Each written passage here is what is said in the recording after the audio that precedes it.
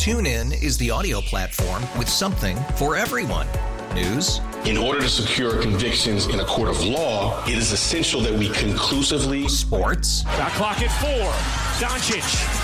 The step back 3. You bet. Music. You set my world on fire. Yes, and even podcasts. Whatever you love, hear it right here on TuneIn. Go to TuneIn.com or download the TuneIn app to start listening. It's better over here. After investing billions to light up our network, T-Mobile is America's largest 5G network.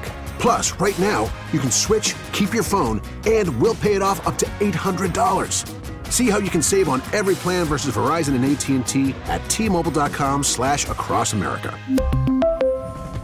Up to 4 lines via virtual prepaid card. Allow 15 days. Qualifying unlocked device credit service ported 90-plus states with device and eligible carrier and timely redemption required. Card has no cash access and expires in 6 months. Local people, local stories. From KYW Newsradio, this is the All Local. From the KYW Newsradio studios, I'm John Ostakovich, and here's what's happening. Philadelphia police are investigating an overnight shooting that left 5 people injured this morning in the Mill Creek section of the city. Police say they received a number of calls for gunshots and gunshot victims in the 500 block of North Creighton Street. Captain Anthony Mirabella Jr. spoke to our partners at NBC 10. Upon arrival, police discovered 5 victims that were struck by gunfire. 4 of the victims were women, all in stable condition. 1 is a man who's in critical condition. All 5 were taken to Penn Presbyterian Hospital. Police say there were nearly 40 shell casings found and 2 homes were hit by gunfire.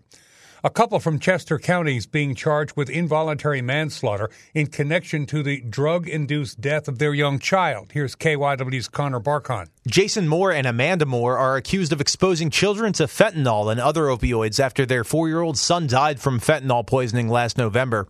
Calhoun Township police officers responded to the home in Thorndale on the morning of November 29th, where they found Jason Moore performing CPR on the boy. He was pronounced dead at Children's Hospital in King of Prussia shortly after. The couple is accused of forcing their 13-year-old to stay home from school to watch their 2 other young children. Prosecutors say the teen texted Amanda Moore that morning saying he couldn't wake up the 4-year-old.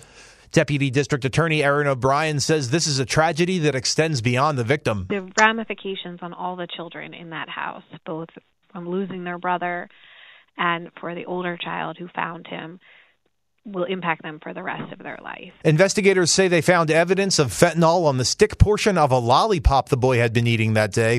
O'Brien says rather than immediately seeking help for the child, the couple spent time cleaning up drugs. Philadelphia's landlord-tenant officer says she will resume evictions next week after staff training and policy changes meant to eliminate violence in the process. KYW City Hall Bureau Chief Pat Loeb has more. Landlord-tenant officer Marisa Shooter agreed to suspend evictions last month after 2 women in 4 months were shot during evictions. In an emailed statement through a spokesman, she says her office has now completed training in de-escalation and use of force. She says they'll be using new procedures when evictions resume. Those include using teams of 2 officers for an eviction, including at least 1 constable, which is a state eviction official. She says she'll also provide eviction dates in advance through weekly listings in the court docket and raise the fees from $145 to $350. Neither landlord nor tenant advocates are entirely happy with the changes. Councilmember Jamie Gauthier says she appreciates the training but objects, among other things, to the use of constables. Constables elected outside of Philadelphia do not have accountability to Philadelphians. Greg Wertman of HAPCO says the higher cost increases the burden on landlords. But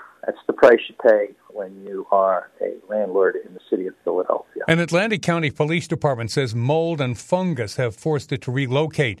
Video taken by officers shows water pouring from underneath a heater, a buckled wall, and mold growth. Barbara Saraf, wife of Detective Paul Saraf, told our partners at NBC 10 the mold was caused in part by fecal matter leaking into the station. They did a camera test, and they found there was a broken septic pipe. They don't know how long it had been broken for, but it had been leaking raw sewage into the soil, into the septic, which was then kind of going into the building. At an emergency meeting Friday, Mullica Township Business Administrator Ralph Kondo addressed the findings from environmental experts. We have preliminary answers on what the issues are. Those issues include elevated levels of airborne fungus in the evidence vault, the chief's and supervisor's offices, hallway and waiting area. They also found sewage-related bacteria. Township officials say they're expecting an action plan for repairs and cleanup by Monday, including cost and timeline estimates. Meanwhile, Mullica Township Police have temporarily moved their headquarters into a nearby courtroom. Some SEPTA riders have been testing an open fare payment system that does not require an app or even a key card. Here's KYW's Mike DiNardo. It's something SEPTA riders have longed for, the ability to pay a fare by tapping a credit card or mobile wallet without needing a key card or even a SEPTA account. Since early August, about 90 riders have enrolled in a pilot of its open payment process, says SEPTA Key Project Manager Kevin O'Brien. You just pull your bank card out of your pocket or pull your phone out of your pocket with Apple Pay or Google Pay or Samsung Pay or your iPhone, and you just tap it on the reader and travel. SEPTA hopes to have 200 riders taking part in the pilot by next month to thoroughly test how different bank cards work. O'Brien says if all goes well, the long-awaited feature should roll out for everyone this fall. We're targeting sometime probably late September or October. We're hoping to get it to the to go public on the transit side. With Regional Rail joining contactless payment early next year, SEPTA is still taking applications for the pilot. You'll find the link on our website. That's the All Local. I'm John Ostakovich. Listen live anytime on the Odyssey app and on your smart speaker. Just say, play KYW News Radio. TuneIn is the audio platform with something for everyone. News. In order to secure convictions in a court of law, it is essential that we conclusively. Sports. Shot clock at 4. Doncic. The step back 3. You bet. Music. You set my world on fire. Yes, and even podcasts.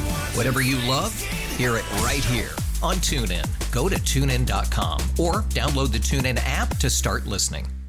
We really need new phones. T-Mobile will cover the cost of 4 amazing new iPhone 15s, and each line is only $25 a month. New iPhone 15s? It's better over here. Only at T-Mobile, get 4 iPhone 15s on us and 4 lines for $25 per line per month with eligible trade-in when you switch.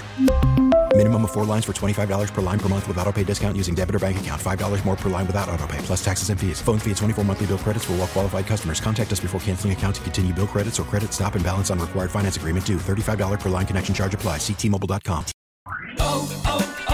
O'Reilly. Protect your vehicle's engine with a full synthetic oil change and save with Mobil 1 at O'Reilly Auto Parts. Purchase 5 quarts of Mobil 1 full synthetic motor oil and receive a $10 O'Reilly gift card after rebate. See store for details. With your Mobil 1 purchase, you'll also receive 2 times points during Old Rewards Bonus Points Month at O'Reilly Auto Parts.